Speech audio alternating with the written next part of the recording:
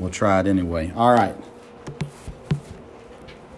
Luke chapter number 3 this morning. We're very excited about the Family Fall Extravaganza coming up November the 16th. And again, that'll be at Athens Childsburg Elementary. And we'll talk more about it in the afternoon service. But I'm excited about what is planned and praying that the Lord will bless it and use it in a unique way for our church. Luke chapter 3, we're going to be looking at John the Baptist today. In today's society, we don't have enough people like John the Baptist. People who are out there just doing what God desires for them to do, to be vocal, with a right heart, a right spirit, and sharing God and God's love to those around them. We have too many people today that are concerned about what people think of them. Too many people today that are concerned with trying to build themselves a name. It's easier today than ever, right, to be heard. You're on social media, and you can type something out and be heard. You can take a video and post it very simply and be heard. And it seems like today everyone is just trying to be known. They want to be that next great social media sensation. And instead of having just a true heart for people, I'm very skeptical. Maybe I shouldn't be, but I am. People post a video. Look at this person. They decided to help this poor kid out, and they bought him all new clothes, and they just because they felt bad for that kid, and yet they had their friend video it the entire time. I'm glad that they're doing good things for the kid, but it feels like they were just doing it to get it on video and so that they could be invited on some show to be given something to let everybody know how great of a person they are. And the same is true in Christianity as well, sadly. So many people today, they do what they do to make sure they get it on video or a picture of it so they can tell everybody just how good of a person they are. And John the Baptist was not that way. We don't have enough people in today's world like John the Baptist. So let's look in Luke chapter 3, starting in verse number 1.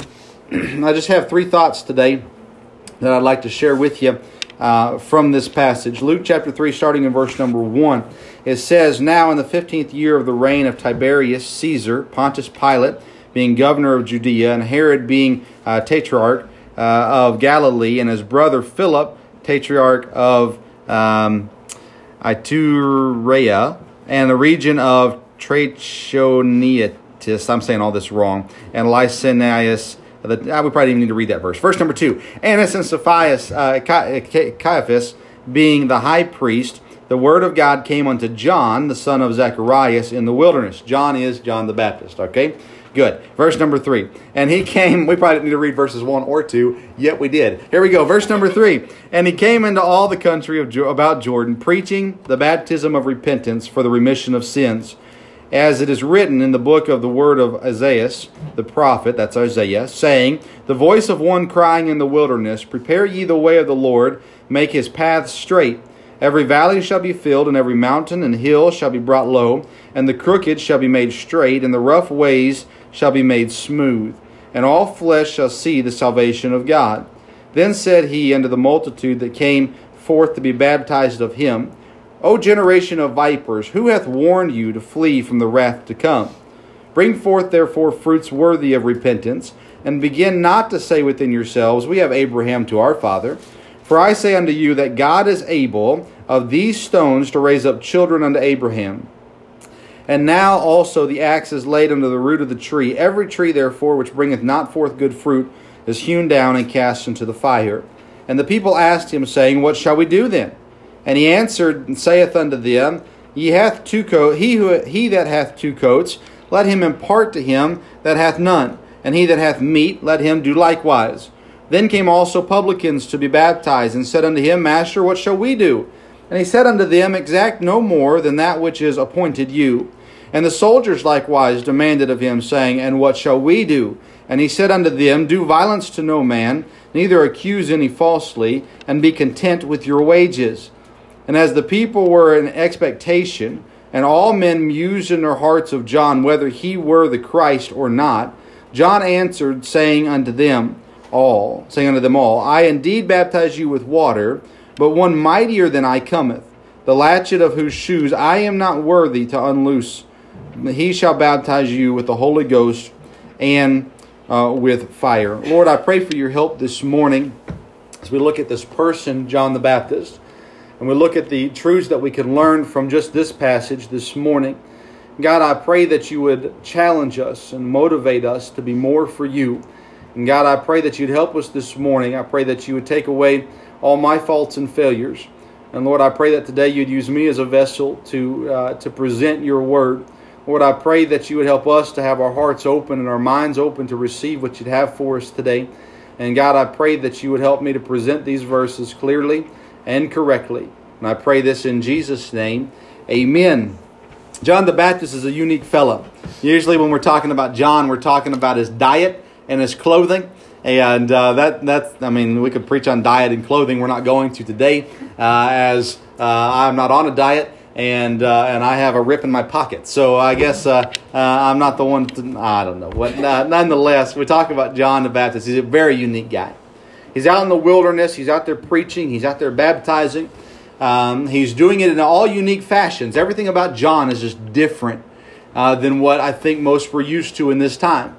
The Pharisees and the supposed Bible teachers of the time were very well astute, so to say. They came across as very educated.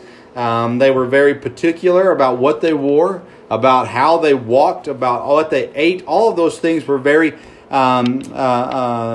strenuous, very detailed. But John was different than all of them. And he was unique in all of them. And we can learn things from that. But today I'd like us just to take out of these 16 verses 3 thoughts, and we'll look at some other verses as well, but 3 thoughts that can help us, that if we'll model ourselves after these 3 points, we too can do what God desires for us to do. John was, before birth, set aside for this purpose. When his parents miraculously conceived him, there was a purpose for it. You remember that he was set aside for the purpose of coming before Christ, just by months, before Christ, and preparing the way for Christ as he would come soon to follow. Well, I want us to see some things about John the Baptist and in this passage that we can learn from him that will help us in our lives to set ourselves up to be where God wants us to be and to do what God wants us to do. Number 1, something we see from John that we need to do as well is very simply do God's will. Do what God wills for your life. I just mentioned that John the Baptist, when he was born with a purpose, specifically to be the one who came before Christ and prepared the way for him. And we're not really going to look into those passages this morning, but we can see that if you read through the Gospels, you'll see that very simply. But in verse number 2, it says that the word of God came unto John. And then in verse number 3, and he came unto all the country about Jordan, preaching the baptism of repentance for the remission of sins. As it was said, as Isaiah verse 4 tells us as well, the voice of one crying in the wilderness, prepare ye the way of the Lord, make his path straight. That's John's purpose. That is the will of God for John's life, to come before Christ and to prepare the way for him. It would not be long after this passage in which Christ came while John was preaching and baptizing, and John says, this is the one I've told you about. This is the reason I'm here. John's disciples, those who followed John, would eventually follow Christ. And we read about that, I believe it's in Matthew, but maybe it's Mark chapter 5. Anyways, we read about that in the Bible where John's disciples follow Christ for a day. And they came because John said, go and see. Go and see who he is. He's the one I've been telling you about. And John had a purpose and a will that he was supposed to do. In Isaiah 40, verse 3 and 4, we won't read it, but it says exactly what we just read really here in verse number 4 and verse number 5 as well, where it says, the voice of one crying in the wilderness, prepare ye the way of the Lord, make his path straight. Every valley shall be filled, every mountain and hill shall be brought low, and the crooked shall be made straight, and the rough ways shall be made smooth. It says that in Isaiah 40 as well, prophesying for this one that would come before Christ. John 1 and verse 23, if you want to turn there, you can. Well, I'll just read it to you. It says, I am the voice of one crying in the wilderness, make straight the way of the Lord. John said, that's who I am. I'm the one that was prophesied. I'm the one that was told to you is coming to make way for Christ. I am the one that is crying in the wilderness. And so when we say, do the will of God, that's simple to say, right? Do the will of God. Then the next question is, well, what is the will of God? What is the will of God? That is a topic that books have been written on, that sermons have been preached, that blogs have been written, that podcasts have been made to do the will of God. What is God's will for my life? Now, there is differences in what God's will is for each of our lives. There are general things that are God's will for every Christian. God demands for us to go into all the world and preach the gospel to every creature. That's God's will for your life. That we have the proper relationships. That's God's will in our life. That if you're married, you're the proper spouse. That if you're a parent, you're the proper parent. That if you're an employee, you're the proper employee. That if you're a citizen, that you're the proper citizen. That is God's will for your life. Those things are very simple. That if you're a friend, that you're the right kind of friend. That if you're a church member, that you're the right kind of church member. Those things are all generally God's will for your life. Those are simple things that I believe we all understand. This is what God wants for me. But on top of that, then we go a little deeper. And this is where we get to the point where the pastor cannot tell you the answer to what is God's will for my life. It is God's will for my life, I know this, to pastor this church. I know this because God told me. Now, it wasn't an audible voice. It wasn't in a vision and a dream. But I know without a shadow of a doubt that God wants me here at this moment pastoring this church. Maybe someday God changes His will. I hope He doesn't. But it's possible. So when we talk about God's will for our life, it's not as simple as the pastor saying, well, come meet with me in my office and we'll talk about it and we will discover God's will for your life. It's just not that simple. We think about it more, I think, as children than we do as adults, because oftentimes as adults we kind of get settled in and we just assume this is it. This is where God wants me. This is what God wants me to do. And maybe we even stop asking. We just say, we're here. We've made it to God's will. Now we just got to live it out the rest of our lives. And it may be true that we have. But a lot of times as kids and teenagers, we start talking about the will of God. The will of God. What is the will of God for your life? And if you're in a camp setting, you hear stuff about you should be a missionary, you should be a preacher, you should be a whatever. And sometimes in church we hear that as well. We need more preachers. We need more missionaries. We need more ministry folks throughout the world going about doing what God has set forth full-time as the idea of a minister of the gospel full-time. That is your job. We need more of those people. But we also need other people. I've never heard a pastor say, and I'm thankful for this, and I'm sure there have been pastors that have said it, but mine have not, that every single one of you should be either a pastor or an evangelist or a missionary or something to that effect. I've never heard a pastor say that, and I'm thankful for that. I've also heard the silly notion of, well, if we're all pastors, who would we preach to? Well, there's plenty of people out there to preach to. But the point is this. What is God's will for your life? Very simply, you just must ask. You just have to ask God. A relationship with God, it goes so much further than salvation. After we're saved, a relationship should grow from there. The Bible refers back to churches who were still babies that they shouldn't have been. They should have matured by then, but they're still being fed milk because that's all they could take. And they needed that to get that nourishment and that growth and that maturity so that they could then eat meat like a grown person. And we have too many children in the church. And by that I mean not literal children. Too many Christians who should be mature who are not because they have not read their Bible. And they have not had a relationship with God that is the way it's supposed to be. Talking to God, praying with God, asking God for the wisdom that God says, if you ask, I'll give it to you. And we spend so much time, sadly, as Christians, that after we get saved, we sit around and we think, well, what else do I need to do? I come to church, so aren't I fine? No. Church is part of it. Church is good, and if you're coming to church, you're being obedient to God. But that should not be the entirety of your relationship with God. It should not just be church on Sunday or church on Sunday and Wednesday. A relationship with God means constant communication. It means reading and getting from God's Word what He has for you. It means praying and speaking to God, taking to Him your needs, your requests, your cares and your concerns. So when you say, well, what is God's will for my life? We simply must go to God and ask Him. We simply must go to the Bible and read and grow from it, and God will continue to develop us. This is the hardest time of year for me to preach, and the reason is because I'm spending a lot of time thinking on praying about the new year, the theme that we've got for the new year. I'm excited to present it to you, and I have to stay away for 2-3 months from those topics, preaching on those topics, because I want to save it for the new year. And so I start to talk, and sometimes I stop because I think, no, I'm going to give it away. I got to wait, got to hold on to it a little bit longer. But I'll tell you this: there is never a time in a Christian's life where he has or she has attained, where she has gotten to the top, where he has gotten to where there's nowhere else to go. There is always a time to keep growing. And there's always, I believe, opportunities that God says, if you'll ask me, I'll give it to you. It is God's will that you share the gospel with people. It is God's will that you read your Bible. It is God's will that you go to church. It is God's will that you pray. But I'm telling you, there are things that God has for you in your life that you don't know about yet simply because you haven't asked.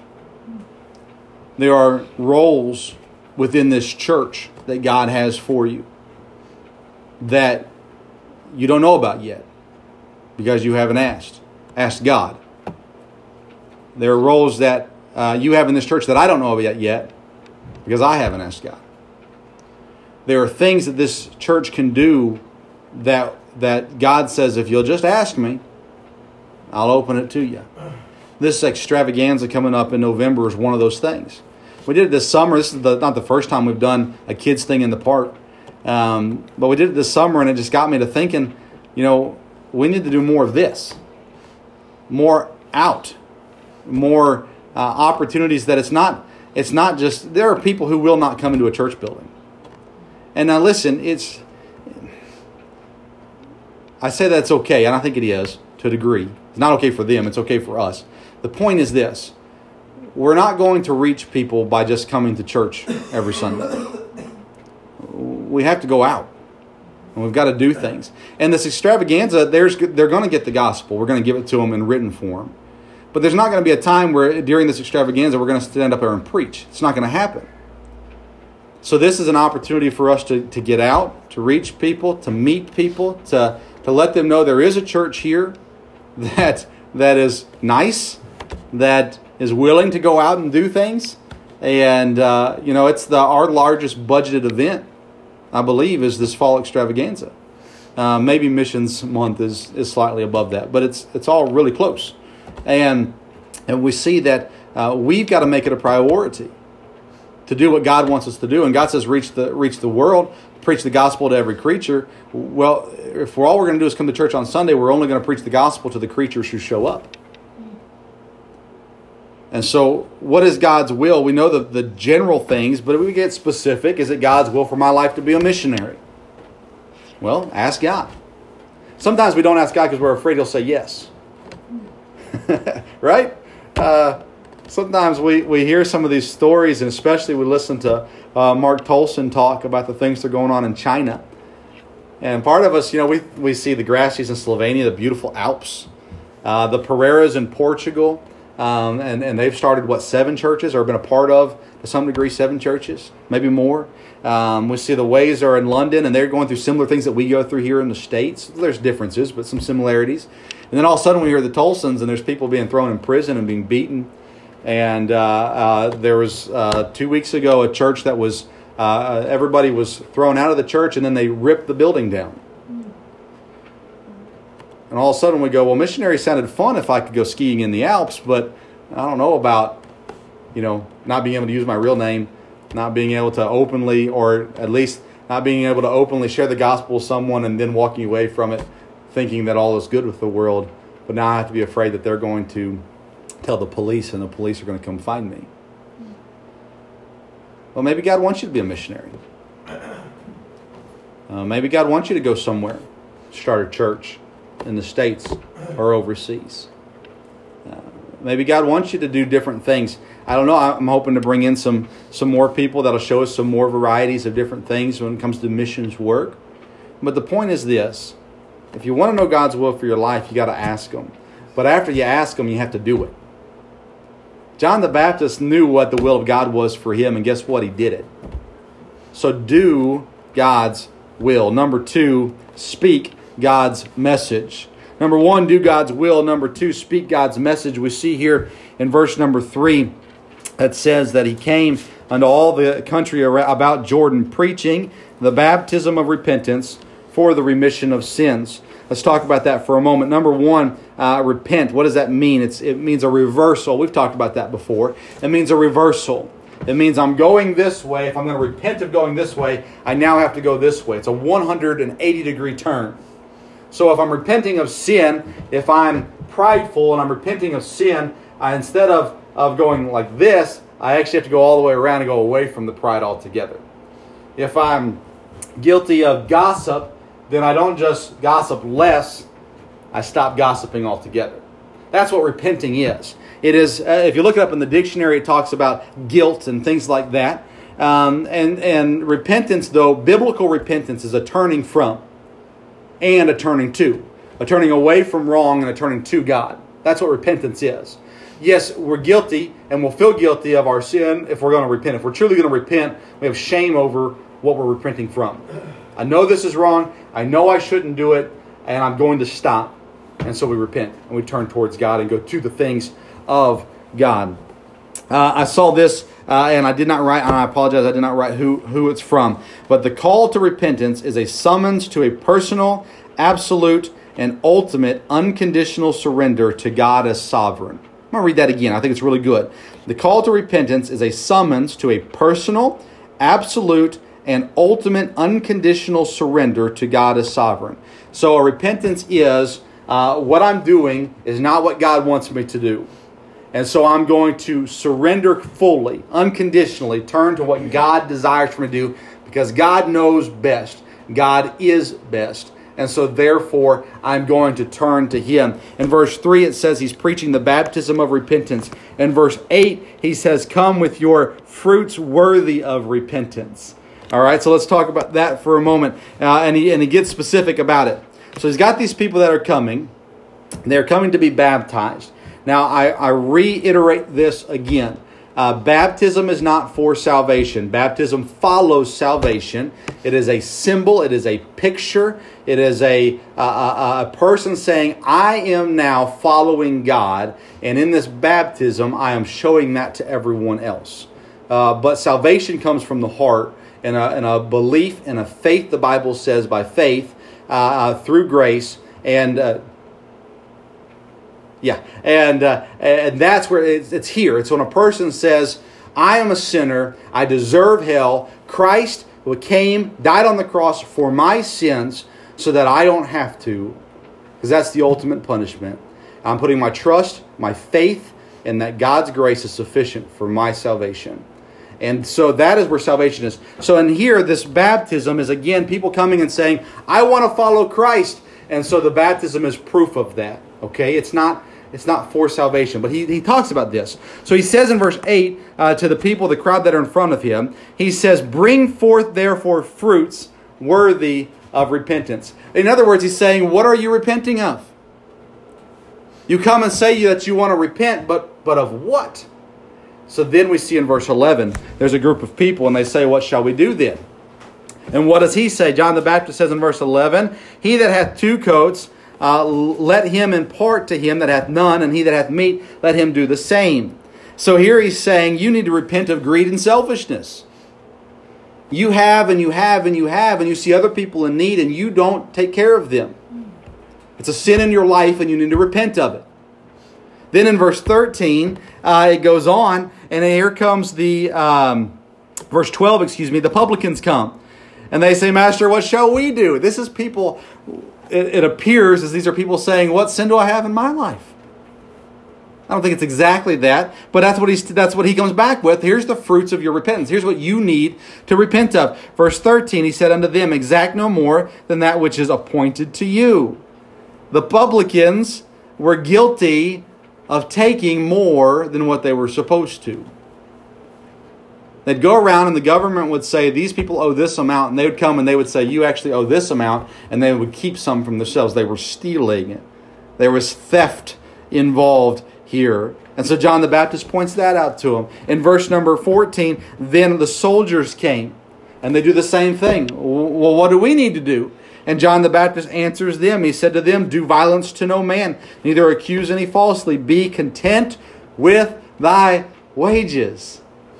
So the soldiers have a few things on top of them. It says, do no violence to no man. This is talking about, again, stealing. They would go in and kick people out of their homes. They would go in and violently remove people from things and take things from them with that. Then on top of that, he said false accusations. They falsely accuse people for pretty much the same purpose. The way I understand it is, hey, I can get that from them if I just lie about what they're doing. We could throw them in prison and take their stuff. Falsely accusing people. And then discontentment. Oh, and this might hit home more so than lying about people and stealing their homes. Discontentment. He says, be content with your wages. Now listen, it's not wrong to get a raise. Don't misquote me here. It's not wrong after you've been at a place for a while and you've done a good job to ask your boss, is it at all possible for me to get paid more? If you get a promotion, they offer you a pay raise. This isn't meaning that you need to deny that pay raise if the boss offers you one. But these men were greedy. They wanted more. Well, we're not getting paid enough, so we're going to take it from these people. He says, be content with your wages. These are the fruits that they needed to bring of repentance. What do you need to repent of?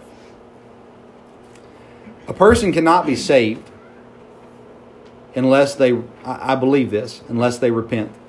Because what then are you saying?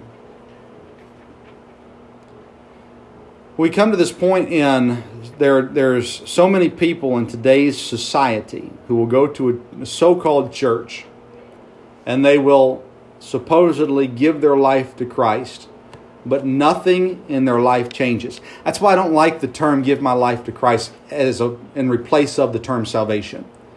I hear preachers that do this and they'll say, the day so-and-so gave his life to Christ. And yes, if you're saved, yes, that's all true and that's all good.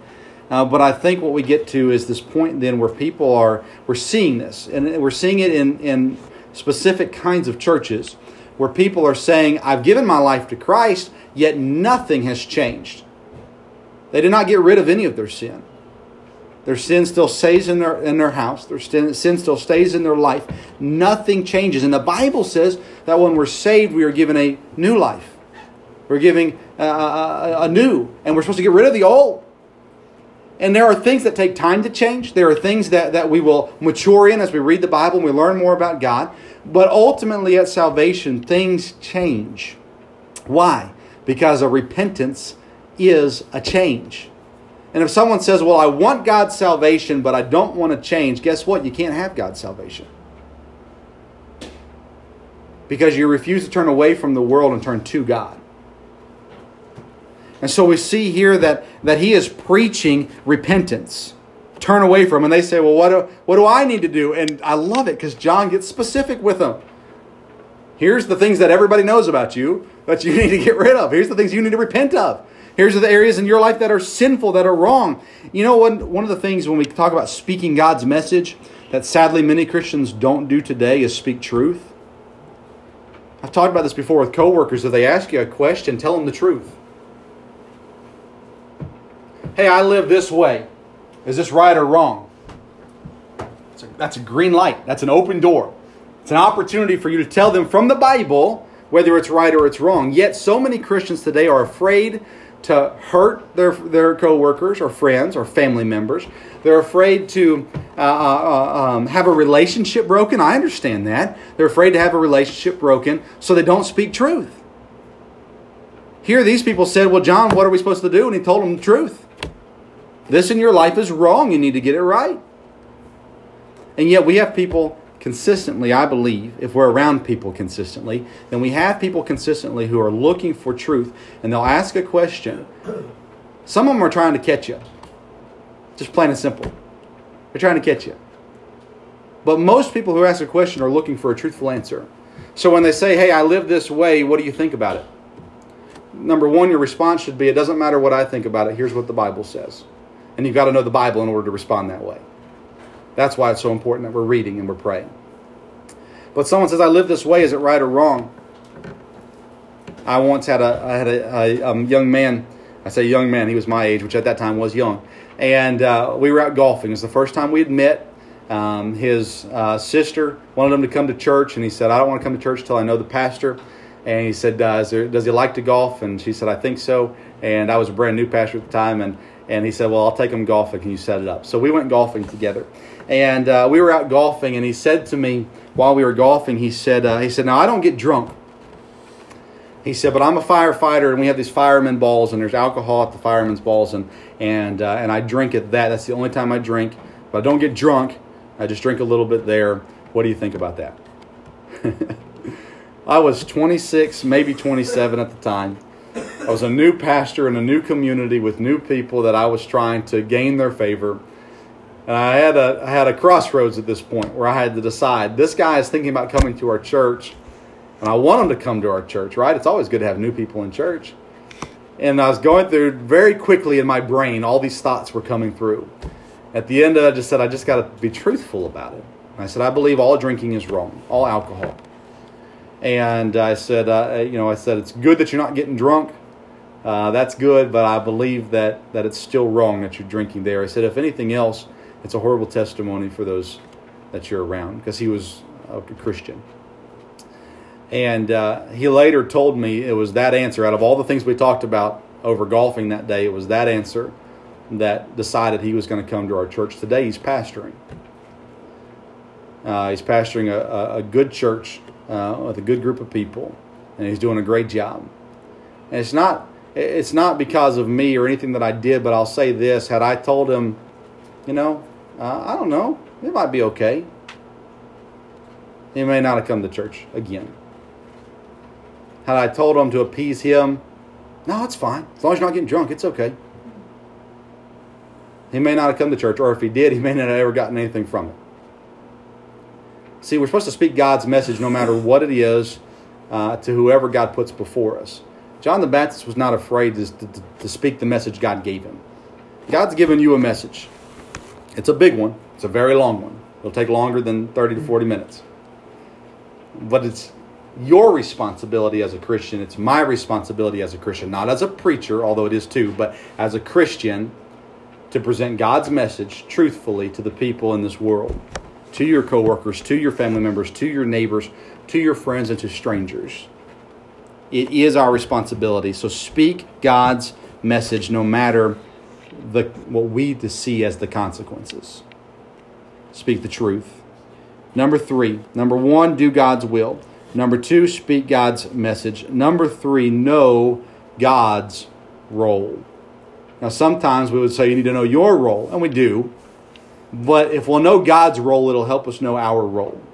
Know God's role. Look in verse 16 here. It says, John answered, saying unto them, I indeed baptize you with water, but one mightier than I cometh, the latchet of whose shoes I am not worthy to unloose. He shall baptize you with the Holy Ghost and with fire. John understood who God was. At this point, John had never met Christ, but he did know God. And he said, you remember, John's going to baptize Christ later. John says, I'm baptizing you with water. This is all symbolic.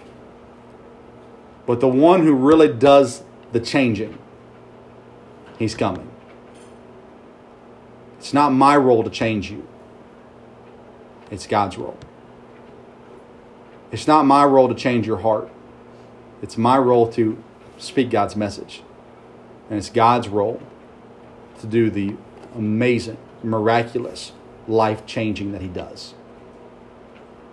John said, I'm not even worthy to unlatch his shoes. In John 3, verse 30, in another conversation, John says, he must increase, God, but I must decrease. He understood, again, God's role. And he knew that there needed to be more of God. More of God in his ministry. More of God in his life. And less of himself. We have to increase God in our schedule and decrease ourselves. What is our schedule all about? Typically, for the average person, it's about me. What works best for me? So we change our schedule and we make our schedule where it works for me. There needs to be more God in your schedule and less of you. What does God want for my day? We need to increase God in our relationships and decrease ourselves. The largest issue when it comes to marriage relationships and friendship relationships is that one person is selfish, if not both, and they're striving to make it more about them. We need to do this because it makes me happy. We need to do this because I like it. We need to do this because it's all about me. You need to increase God in your relationships and decrease yourself. God, what do you want for this relationship? I'm not talking about just an intimate relationship. I'm talking about friendships, boss and employees, all of those relationships, friends, church members amongst other church members. Increase God, decrease yourself. Increase God in your religion. You say, well, that should be an obvious one. It should be, you're right. Increase God in your religion, decrease yourself. I've been in a number of churches in my life. And there are people in every church who are doing what God wants them to do and seeking and striving for God's will in their church and in their role in the church. And there are other people who are looking for themselves. But I want to do this and I want to do that. We should do it this way. I used to do it this way. We should do it that way. I've had people tell me that without them, the church will fail. I'm sorry. You must be at the wrong church. We increase God and we decrease ourselves. It's not about us. I could drop dead right now. I hope I don't. But I could, and the church wouldn't fall apart. I was gone last week. You know how many pastors I know that have churches larger than me that feel like they can't leave for a week because they don't feel like there's anybody in the church that can fill in for them while they're gone? There are people who literally never take a vacation. Or if they do, they take a shortened one because they have to be back for Wednesday or they've got to be back for Sunday because there's no one that they feel like is ready in the church to stand up and take the place. And we've brought in guest speakers before. We had Brother Gary preach one time when I was gone. But we've had many times where James or Adam or someone's filled in while I was gone. I don't like being gone on Sundays. But if you're going to take a vacation, take a vacation. It's my philosophy, at least. And I thought about the church. I prayed for the church that morning, but I never worried about it. Now I've heard some stories, and now I'm a little worried. But outside of that,